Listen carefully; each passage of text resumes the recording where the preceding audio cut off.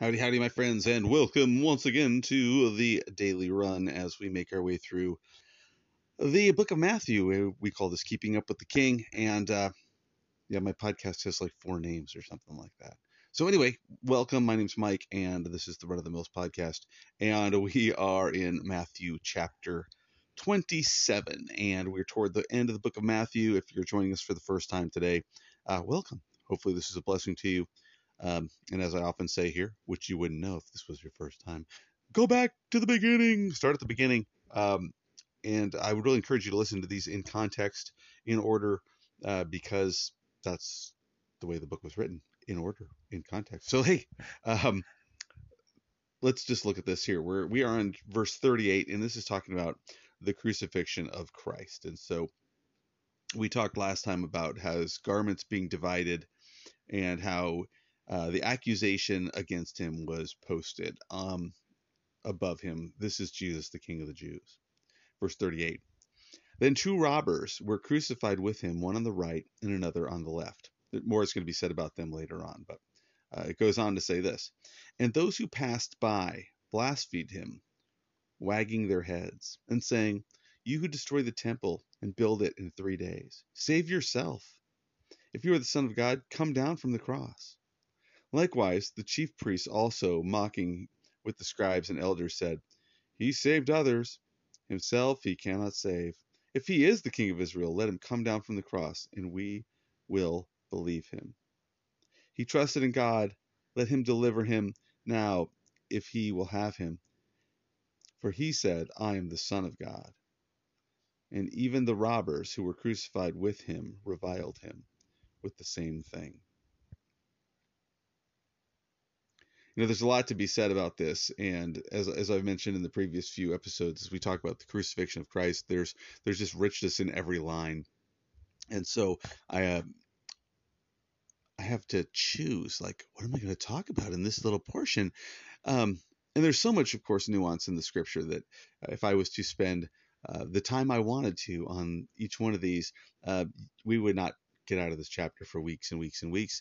And sometimes, though, as much as I think, hey, that would be great, other times I think, it's important that we keep moving, we keep covering scripture, because I know in my life, when I have gotten in these places where I've read a little bit at a time, like read the same verse over and over and over and over and over and over for days and days and days and days, I've gotten a lot out of that verse, but I was missing out on keeping kind of in touch with the totality of the Bible. And so what I would often do is pick another section to read through at not quite a snail's pace. So anyway, with that being said, what really struck me about this was something that I've noticed with people that I guess it's kind of bewildered me. And maybe it's because I guess I've noticed something about people when it comes to the Lord. When I first started pastoring a church, I noticed that there were some people that would come to church when life was bad, in their estimation. Things are going wrong. My business is doing bad. I lost my job. My kids are in trouble. I've been diagnosed with this disease. As long as things were going bad, they were at church. When things got better, when they got a new job, and when their kid got out of the trouble, and it was a false diagnosis, or whatever, then we didn't see them anymore. They were gone. They were only there when they needed something from the Lord. And then there's the other kind.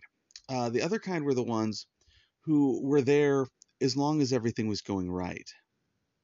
When they had the job, when their marriage was going well, when their kids were doing well in school, and they were healthy, then they were there. But when they faced times of adversity, then they disappeared. Now, obviously, those are very big, wide generalizations, that there tend to be people that were in those two camps. And I think the majority of people were neither of those. The majority of the people came regardless of the present situation, because they were there because of their eternal situation, because they knew the Lord, they loved the Lord, they were saved, and they were coming to worship him like Job did, in the good times and in the times of adversity.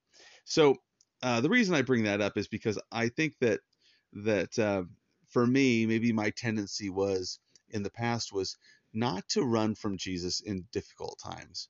Um, in my younger years, and you know what? I take that back. I think that's just my tendency. My tendency is, when difficult times come, to pray more, to spend more time in my Bible when difficult times come. And it doesn't mean I abandon him in good times, but I definitely don't recognize my need nearly as much.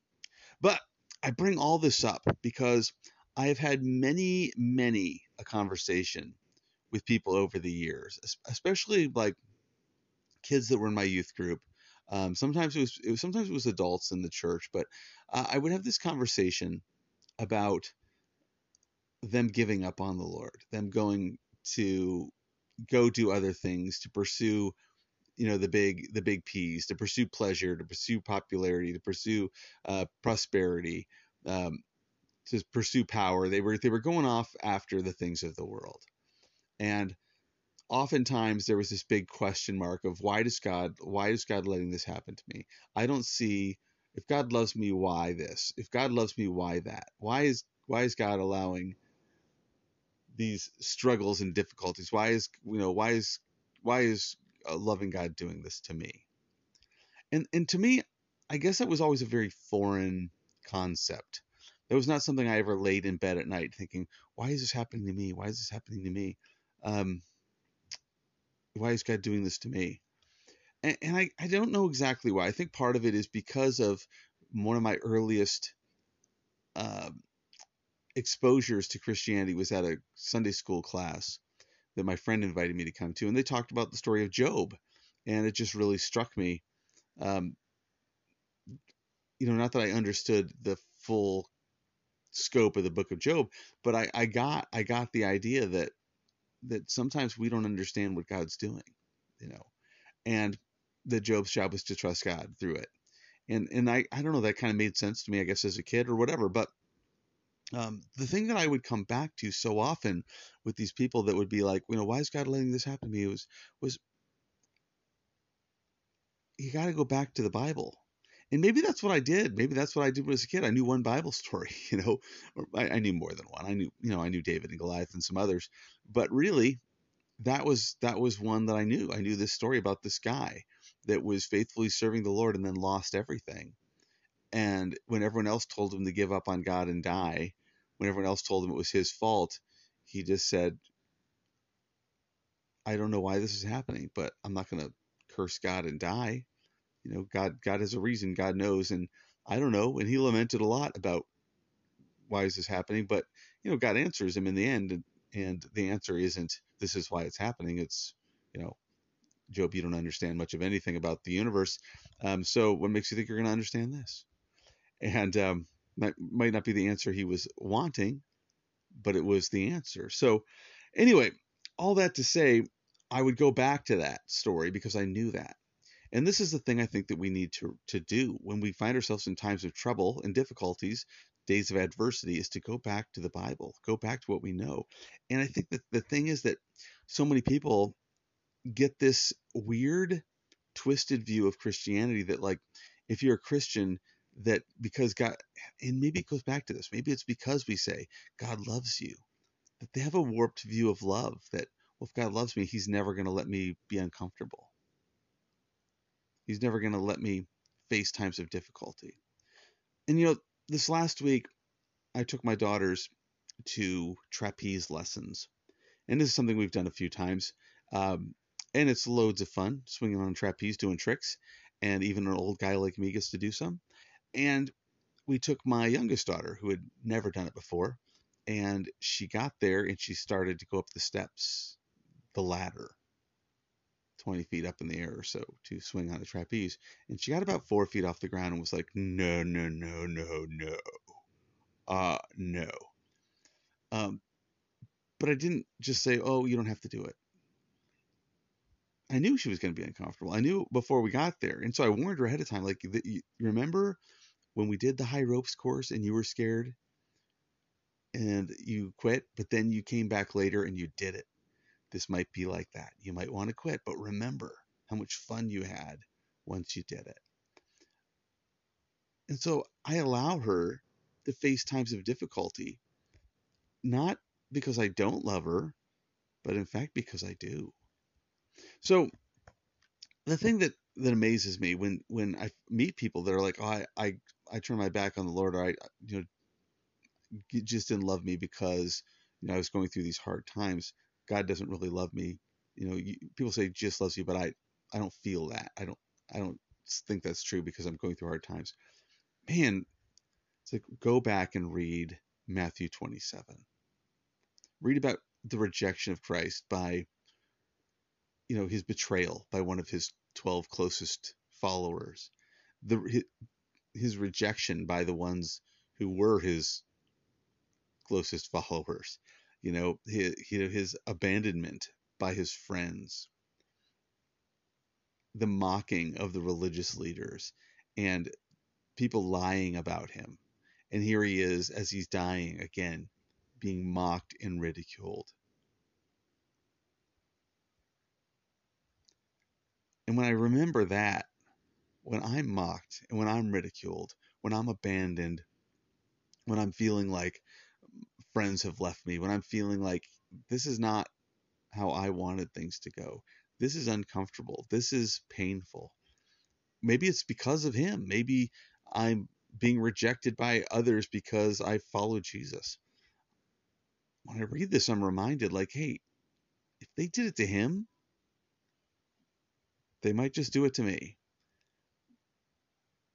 But Jesus suffered, so I might suffer as well. It's not saying he's suffering so that I never will.